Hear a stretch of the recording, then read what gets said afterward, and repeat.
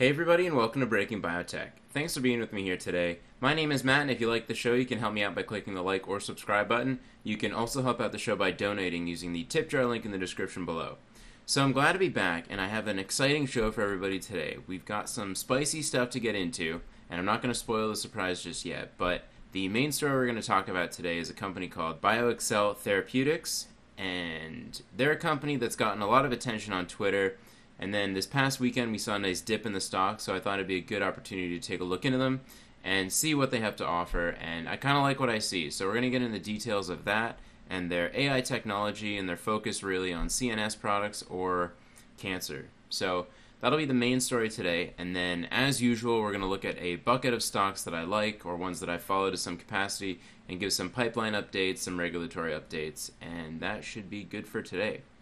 So before I get into it, I also want to thank everybody. Appreciate all the support, the likes, the shares, the subscribes. I love you all. Please keep it up. The numbers continue to climb, which I love to see. So that's a great thing. And with that, let's just get right into it. And the first thing I want to talk about is a company called Trevena, ticker symbol TRVN. And they're trading now at around a market cap of $306 million. And they were trading quite a bit higher than that before they did an offering. But the reason for all the motion is that the FDA approved their candidate drug oliceridine in adults for management of acute pain severe enough to require an IV opioid analgesic. So this is a company that I've held for quite a while now. I expected that they would get approval eventually, but things didn't really work out that way originally with the FDA with their first NDA submission. So the FDA sent them a complete response letter saying that they were not going to approve their drug for marketing, and they gave Trevena some clear guidelines on what they needed to do in order to resubmit. Trevena was able to get all of that together, and what I was saying at the time is it's trading at a pretty reasonable price, and I expected to sell for quite a premium. So it hung around the $1 mark for maybe a whole year, and then finally on this approval, the stock did rally up until the announcement, but once the approval came, the stock shot up to maybe $3.30, $3.20 a share, and I was able to get out at $3.19, making a pretty nice profit. But we're going to look at the number of shares I had. Unfortunately, it wasn't enough to really allow me to retire, but I did make a nice return, so I'm happy about that. Unfortunately, though, for people who held past this announcement, Trevena did do an offering of 21 million shares at a share price of $2.30, approximately worth $50 million in profit for the company. So this will sustain them for, whatever amount of time they need in order to continue the commercialization process. But for me, I plan on staying on the sidelines from now on. I'm happy with the profit I made, and I'm not really interested in buying into the company that has a very costly launch ahead of them in order to commercialize this drug successfully. So that's Trevena. Good success story. Happy to hear that. Let's move on to Novavax, ticker symbol NVAX, and their market cap is trading right now at around $9 billion. And the latest news that we heard from them is that they released phase 1 SARS-CoV-2 vaccine data. They're competing with all the other companies I covered for a SARS-CoV-2 vaccine. And what we saw was that both the 5 microgram and 25 microgram adjuvanted doses generated peak geometric mean titers of greater than 1 in 3,300. And I think that's comparable to what we saw with the Moderna vaccine as well as the AstraZeneca vaccine. So, for me, Novavax is going to be just as competitive as the other two right now. And I believe they may have seen some kind of muted T-cell response like the other ones, but they are able to generate this antibody response. So, I'm not going to repeat myself in what I said in the other videos, but this is still just phase 1 data, so it's going to take some time for us to see a very, very big patient population, especially in the patients that are likely to receive the vaccine, which are elderly people and probably young kids. So the safety profile that we see now isn't likely representative of how patients are going to respond in the patients that actually need the drug. But now, one thing that was interesting about the Novavax data release is that one news outlet that we've brought up quite a few times called Stat News tried to get a scoop, pretty much, and release a story just as Novavax was releasing their press release, but they got it wrong. And the journalist, who I'm not going to name, they erroneously wrote that 8 patients were hospitalized following severe reactions to the vaccine. And unfortunately, that just wasn't true. So there were some adverse events that happened, just like any other drug, but they weren't as severe to merit hospitalization. And unfortunately, the good people at Stat News, the editors, weren't able to catch this, and the stock price, I think the trough and the high, the difference was around $50. So if people had stops in places, there's a good chance that they lost all of their stock when it crashed on this news of the potential hospitalization. So, I've given some commentary on Stat News in the past, but for me, I just don't see them as being a very reliable news source. I hate to say the word fake news, but here they were a real culprit of fake news. So I encourage everybody to be careful. And this is something, even if you don't follow Stat News, they affected the stock price such that you could have lost a lot of money. So everybody be careful out there, and even with stops, you could get burned pretty bad. So that's Novavax. The next company I want to talk about is TG Therapeutics, ticker symbol TGTX. They're trading at around a 2.8, I think it's higher than this, billion market cap right now. And the news that we heard is the FDA accepted the new drug application for Umbralisib as a treatment for patients with previously treated marginal zone lymphoma who've received at least one prior anti-CD20 based regimen, and follicular lymphoma who've received at least 2 prior systemic therapies. So this isn't really a surprise. We would expect the FDA to accept their application, but the fact that they filed it and everything's looking good is a good thing. The other piece of news that we heard is that the marginal zone lymphoma indication has been accepted for priority review and now has a PDUFA date of February 15th in 2021. Meanwhile, the PDUFA date for the follicular lymphoma indication is June 15th, 2021. So now we have very concrete dates on when these therapies could be approved and then marketed, and then TGTX can finally start generating revenue, since up to now I think they're not really able to do that. So there's some excitement around that. Other stuff going on, they announced their Q2 earnings report, and we saw that they lost a net amount of $52.9 million, and their cash and cash equivalents is $275.6 million, and this is supposedly going to be good until the end of 2021. But as we know, companies tend to stretch the truth when they talk about their cash runway.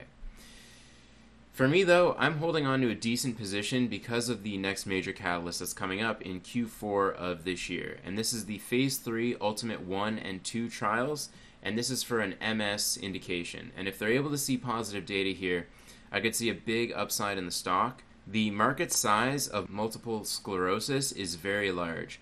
And if TGTX can see better data here than, say, traditional therapies, I think that they could become kind of a leader in the space to some capacity. And given that, I think it's worth taking a position here. And I think my average now is like 18 or 19, but I still feel pretty good about it, and we should see the readout coming out soon. So that's TGTX. And then the last company I want to talk about before we get to our major story today is Cassava Sciences. And they're trading at around $84.2 million as a market cap, and I think the share price is in the threes or something like that. But the news that we heard after their Q2 2020 earnings report is that they plan on reanalyzing their biomarker data, which they released earlier in the year, and it showed basically no difference between the PTI-125 group and the placebo in terms of biomarkers in Alzheimer's patients. So what they plan on doing is reanalyzing this biomarker data and representing it in September of this year. And I think what they're also going to do is shed some light on the data for their cognitive endpoint, which we have not seen yet. So there's some hype going on right now about the stock because this reanalysis might show a beneficial effect in the treated group, and there might be a chance that the cognition effects of PTI-125 might come out. Now, it's a very high-risk, high-reward play because given that we've already seen that the data showed no difference, I can't imagine that reanalyzing this data is necessarily going to lead to anything different, but the deadline for this is September 2020. Now, I need to make a caveat here with Cassava Sciences, and we need to talk about them in more candid terms, I'll say. Basically, here's how I want to explain this. The Phase 2b treatment regimen has 3 arms: placebo, 50 milligram or 100 milligram oral tablets twice daily for 28 continuous days. Now, based off of their 2018 corporate presentation, which you can find right now on the Edgar SEC site, look at their October 4th, 2018 filing, you'll see a nice presentation, and in there you'll see this graphic. And what we see here is a molecule, there's some amide groups in it, there's a benzene ring, some aromatic stuff going on here, and they say here that PTI dramatically improved brain health in animal models. Now, if we go to their corporate presentation that's available on their website today, There's a list of publications here that show that PTI-125 has some kind of effect in the brain, in rodent studies, in slices of brain that were taken from human cadavers. So all of that seems well and good, but if we look at the chemical compound here and compare that to what's publicly available, we can see here that it matches the structure of another molecule identically. And the name of this molecule is lysergic acid, or LSD, the street name being acid. So if we look here, it has the same groups over here, same aromatic structure with the hamides and the benzene looking group. It's identical. And the digging that myself and some other people on Twitter have not really been able to find an answer. So the obvious question is, have any of these side effects been shown in the patients that have been taking this chemical structure, if in fact PTI-125 is LSD? And what they say here in their February 2020 publication of the Phase 2A data is that PTI-125 was safe and well tolerated in all patients. Now the issue is that the upper limit of LSD dosing is 300 micrograms. And if we go back to the dosing of PTI-125, we're looking at 50 milligram or 100 milligram oral tablets, not just once, but twice daily for 28 days straight. So something's going on here, and I don't know if whoever put this presentation together maybe made a mistake, or if in fact they are doing LSD, but we need some more clarity about what's going on with Cassava Sciences, because something's not right.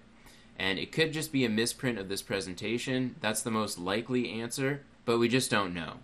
And for me, I think that the chances of there being a beneficial effect of LSD on Alzheimer's isn't very high. I think there's some evidence out there that the regular doses of LSD, so say in the 20 microgram range, did not show any cognitive benefits in patients that had dementia or Alzheimer's disease. But I think the most critical thing here is that this hasn't come up before, and we should expect that Cassava Sciences has some kind of answer to why their chemical structure is the same as LSD. So that's Cassava Sciences, and I want to move on from that and talk about our feature story for today, which is BioXcel Therapeutics, ticker symbol BTAI. And they closed on Tuesday, August 18th at $42.09 a share, giving them a market cap of around $940. And their Q2 2020 loss for the quarter is $21.4 million.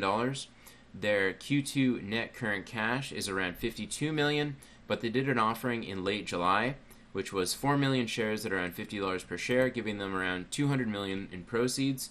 And this is going to give them a cash runway, I would say, until mid-2021. But, of course, don't put it past the company to raise when they can. So what this company's focused on is using their artificial intelligence algorithm for drug development, and their focus has been on CNS and cancer. They have two lead molecules. One is BXCL501, and this is a sublingual dexmedetomide film that you would put under your tongue. And the molecule itself has been approved for quite a while now, but the current administration regimen is IV, and it's only used in certain settings right now. So the molecule itself is an alpha-2 adrenergic receptor agonist, and what BTAI is looking to approve it for is for acute treatment of agitation in especially bipolar and schizophrenia patients, but they're also looking for other indications in like dementia as well as opiate withdrawal. Now, some of the benefits of this molecule here compared to, say, traditionally treated sedation-type molecules like benzodiazepines or opiates is that there's no respiratory depression, but you still get very effective sedation. And as we know with benzos as well as opiates, the respiratory depression is a serious danger in patients that take this either recreationally or under the setting of a doctor. The other thing is that there's no contraindications for dexmedetomide, and there are a lot of contraindications with those other molecules that I said. So there's a lot of benefits here, and also in the formulation they have of sublingual, it can be taken as needed if somebody who has these kinds of side effects needs something quickly to recover from the agitation episode that they're having at the time. Now on the cancer side, they're commercializing this other molecule called BXCL701.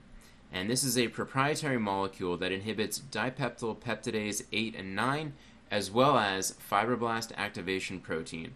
And this dual action molecule is being looked at right now for rare cancers, and I'll get into more details on that in a little bit. But to start off with the molecule that I think is the most exciting for them, BXCL501, which is of course the dexmedetomide film.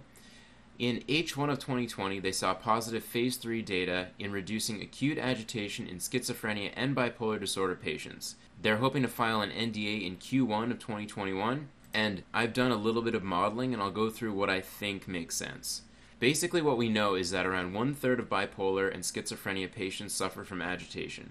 And now, I wasn't sure if this meant that patients that were treated properly and taking their medication properly are still getting this agitation, or whether it was patients that aren't being treated or are not compliant with their medication that have this. So already there's some issues with the modeling challenges here. But in the USA, there's 5.7 million patients who have bipolar disorder and 3.5 million that have schizophrenia. The likely number, around 1/3, that have agitation associated with these are 1.8 million in bipolar or 1.1 million in schizophrenia. Now, for me, I want to cut off 2/3 of these patients since most of them are likely to get some relief with existing therapies. You can imagine that the therapies that exist right now have some effects of controlling the symptoms associated with the disease. So, for me, it makes sense to get rid of 2/3 of these patients since they're likely to get some relief and they might not need an additional treatment, especially if it's costly for treating the agitation. So if we do that, we're left with 594,000 in bipolar and 363,000 in schizophrenia. Now, if we look at the cost of a non-generic bipolar drug per year, you're looking at around $8,000 to $10,000 per year, and the two examples I use here are Risperidone and Zyprexa. You could look at more if you wanted a more accurate determination, but the other thing too is that this drug only treats one of these symptoms, and it's not necessarily a cure for the disease itself, it's just for the agitation. And it's going to be used as an as-needed medication, so we're not really sure how often patients are going to need to use this in order to get sort of a regular run rate of when they'll need to fill prescriptions. So for me, I've discounted this pricing model from $8,000 to $10,000 per year to $1,000 per year as an estimate for my model. And so bear in mind this is just an estimate, and there's a lot of, as you can see, challenges associated with modeling this kind of drug. But for me, if we look at this, the max income potential here is around $1 billion per year, or, more accurately, I have $957 million. So I think that's kind of a reasonable estimate, but the issue is the stock's trading right now at around that same price. So I might be a little bit too generous with my model, but based off of this, I think it's pretty reasonable. So if somebody's looking at this and I'm clearly missing something, please send me a comment or send me a message on Twitter, because I think this is a reasonable estimate of what we could expect as sort of their max penetration. So having said that, there's a couple upcoming catalysts that I think could be huge drivers for the stock, given that I think they're trading right now at a pretty reasonable price. So in Q4 of 2020, we're going to see a readout for agitation in dementia. And as we know, there's around 5 to 6 million Alzheimer's disease or dementia patients in the USA, and about 50% of them suffer from agitation. And also, as we know, a lot of these patients don't have great treatment options. They're really left with donepezil and a few other ones. And we saw what happened with Axsome when their data release came out for agitation in Alzheimer's disease. The stock shot up significantly. So I think BTAI could do a similar thing here. But we'll talk about that in more detail in a second.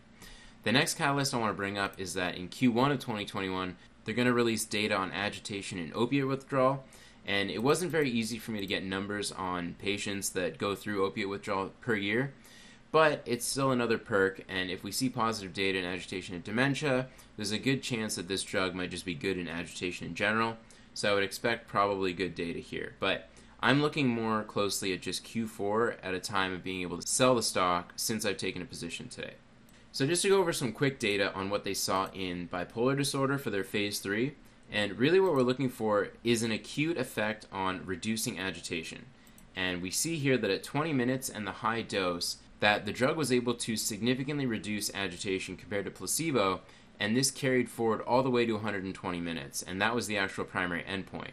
But the benefit here is really that patients can take this, and within 20 minutes they're going to start to feel relief.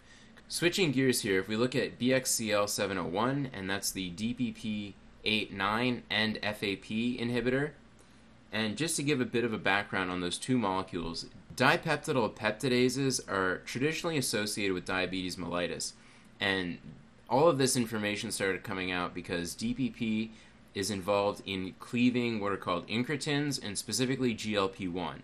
And GLP-1 is a very profound insulin secretagogue.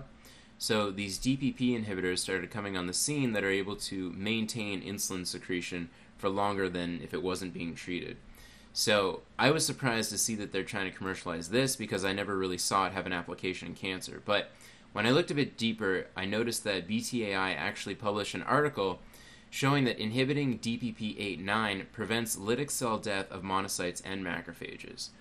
And the hypothesis behind here is that if we can prevent that cell death of monocytes and macrophages in a cancer setting, they might be more primed to have a more profound impact in destroying cancer cells in a patient that has cancer.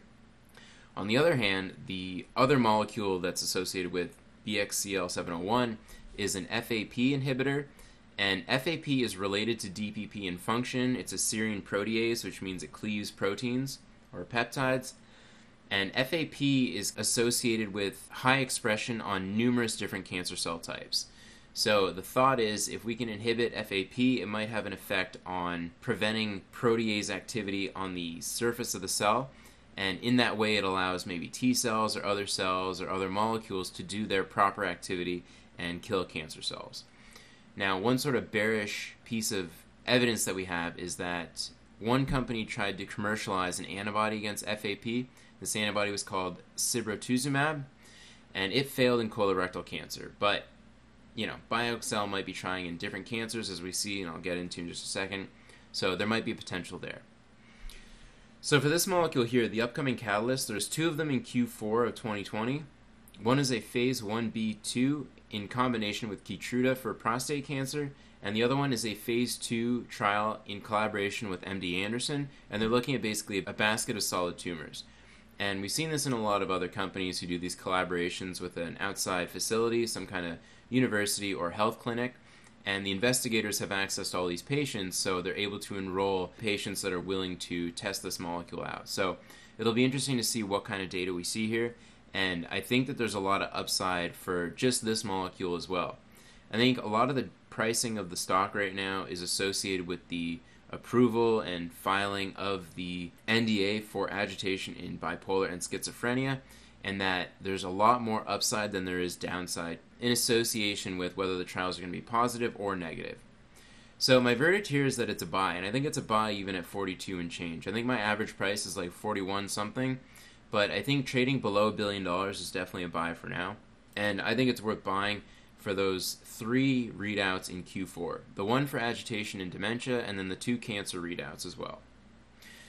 And what I have here is that it reminds me a little bit of the Axsome story, but this drug is different in that it's very acute. Axsome needs around 3 weeks of treatment before patients see a difference in agitation associated with Alzheimer's disease. So I could see a role for both really Axsome as well as BioXcel Therapeutics' treatment, and it would be actually kind of interesting to see if there's some kind of combinatory effect to really make an impact on agitation in dementia or Alzheimer's disease. So my expectation here is that if there's positive data in agitation and dementia, because of the huge patient population, I would expect around a 2x return based off of the stock where it is today. And then if it were to drop, I would expect maybe a 25 to 40% decrease.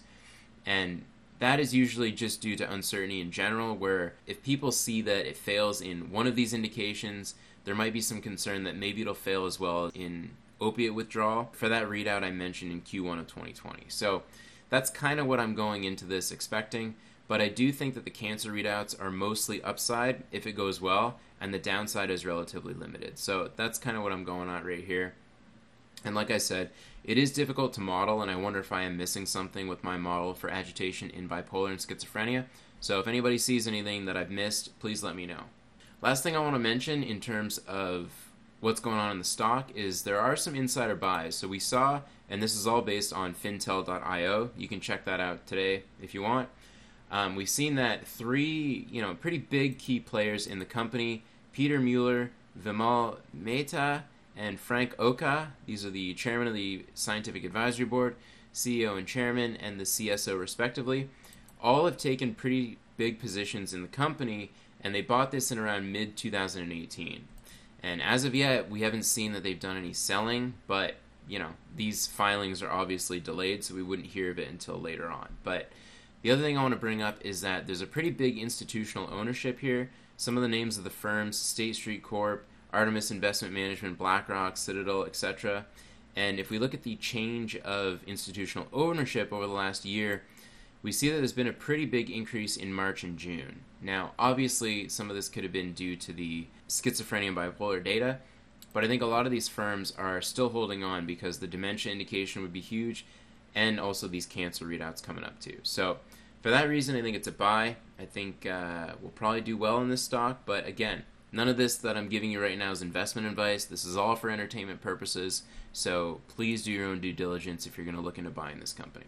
And that's all I got for BTAI. But in the next little while, right now what's going on is the Democratic National Committee, and I think next week is the Republican National Committee, so be aware that the concerns about election stuff is probably going to start to hit the stock market. I think the XBI continues to waver between like 120 and 110, but as we know, both parties have been pretty uncharitable when it comes to the biotech sector, and even though a lot of the vaccine companies have been propping up the XBI as a whole, I think some concerns over maybe a Democrat win or maybe just uncertainty in the election outcome, which we keep hearing more and more about, could lead to some negative pressure on the XBI and the market in general. So I'm a little bit nervous about that, but that's pretty much the only thing I'm watching for. Other stuff is the COVID vaccines. We might see more data in the next little while, so keep your eyes out on that. In terms of a portfolio wrap-up, this is based off of last Friday, so it's definitely dated, but just some stuff I wanted to bring up is that I sold Trevena at $3.19. The profit from that is around $290, but the thing I want to point you to is the profit loss was 279%, so very excited about that, even though I only gained a meager $300 on the stock, but still happy to see a win there. And I've not put BTAI in here just yet, but I mentioned on Twitter that I took a position and my average is around 41 and change. Overall, I'm sitting at around negative 9% year to date, and that pales in comparison to all the other exchanges, but like I keep mentioning, the back half of this year is my time to shine. So I think things are going to turn around by the end of the year, and we've got a lot of exciting stuff coming up in Q4, so I'm looking forward to getting into all the interesting data that we see. But basically, I'm going to wrap it up there, guys. So I want to thank everybody for watching. Hit the like, subscribe button, and if you're feeling generous, please leave me a donation using the tip jar link in the description below. And if you want to share the show, that would also be awesome. Thanks, everybody, and we'll see you next time.